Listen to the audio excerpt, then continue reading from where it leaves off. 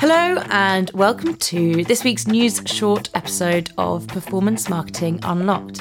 And today we sit down with PMW's reporter Jo Arthur, who has launched the State of Sustainability in Digital Advertising report on PMW last week.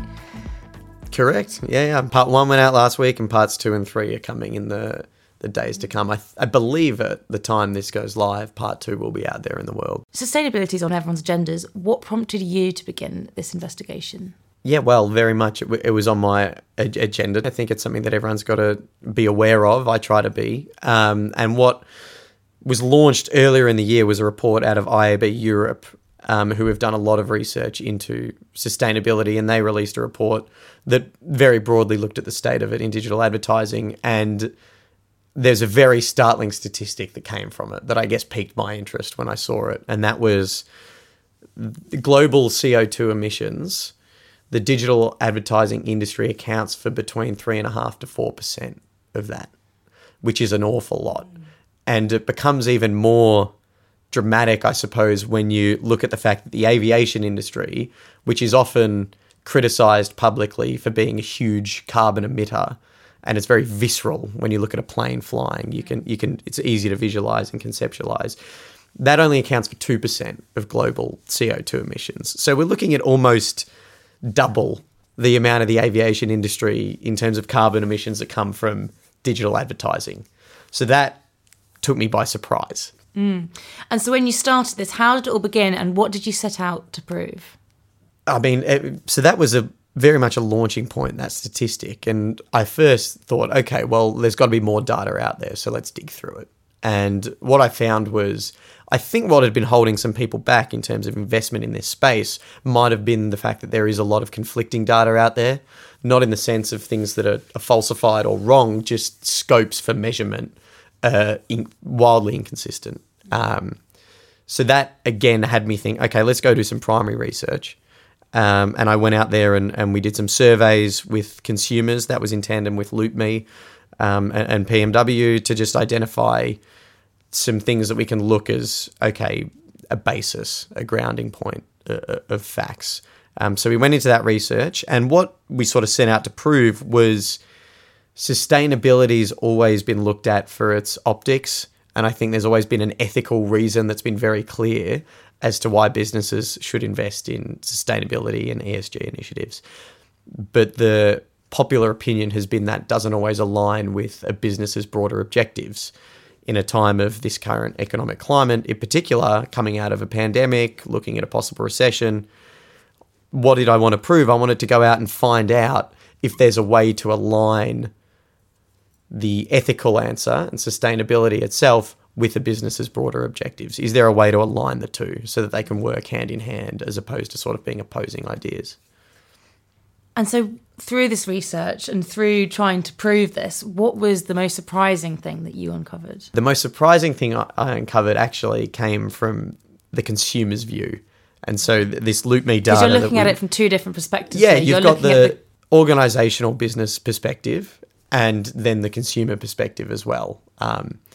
And this data from LoopMe, which we collected, found that the consumers are very hypocritical in their approach to sustainability. 8 in 10 consumers are very much of the opinion that businesses need to be investing in sustainability and, most importantly, held accountable for their sustainability practices. It's why you see terms like greenwashing popping up in headlines so often.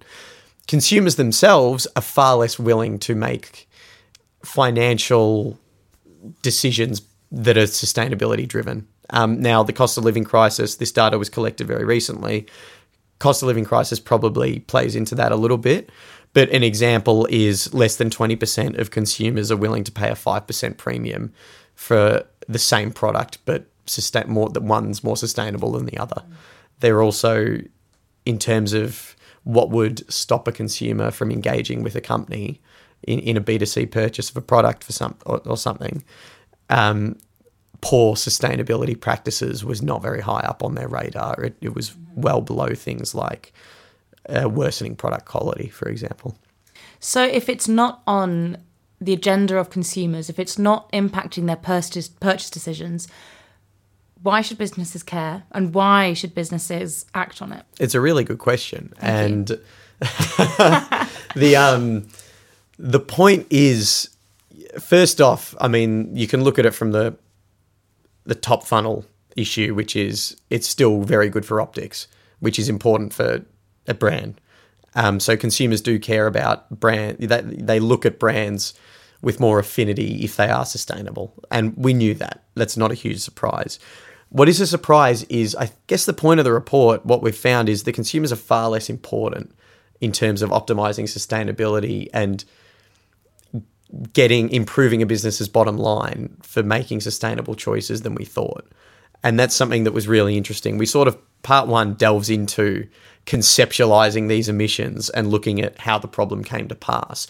And a big part of it is this belief that maybe optimizing for sustainability doesn't get consumers purchasing.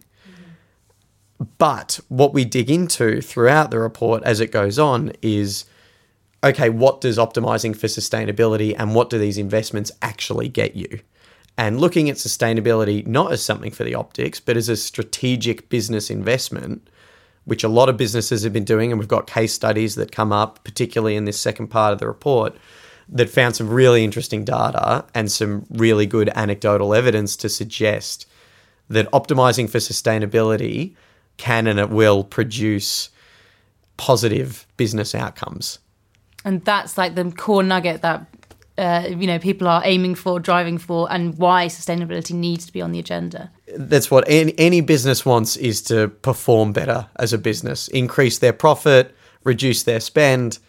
And in the past, sustainability has not been viewed as something that facilitates those two things. And all I'll say is go and read the report because you might be pleasantly surprised. And so why should marketers read this report? Why now? I think in the wake of COVID, what I found putting this report together was the past 12 to 24 months have really seen some companies begin to lead the charge on looking into their own sustainability. Now, there's some companies that have come recently, like Scope 3, EcoSen's a case study in the report.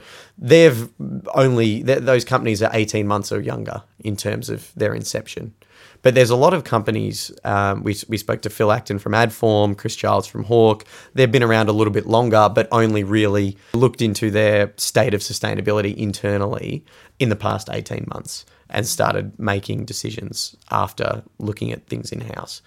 And that driver has really seen some results that all businesses should be interested in. The big takeaway that we've found across all three parts of the report, and I guess the through line that encompasses everything, and I think it should have marketers, advertisers really, really excited to go in and find out more, because there is a roadmap for success within that report.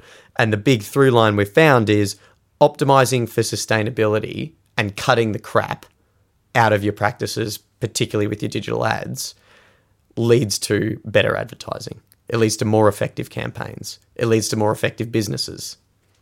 How? Go and find out. Part 1 is available to everyone now. Part 2 is also available. It's open to subscribers for early access. And Part 3 will be arriving later on this week. You can find out all of what we just discussed and more, with fantastic insights, independent research, thoughts from the experts and the leaders in this space to find out how to become more sustainable in your businesses and your digital advertising. Head to performancemarketingworld.com and search for the State of Sustainability in Digital Advertising report. Available now to all users with early access to subscribers. Thank you very much for listening to Performance Marketing Unlocked. I hope you will join us next time, where we will be podcasting at Cannes with Amazon, Samsung, Snapchat, and a whole lot more.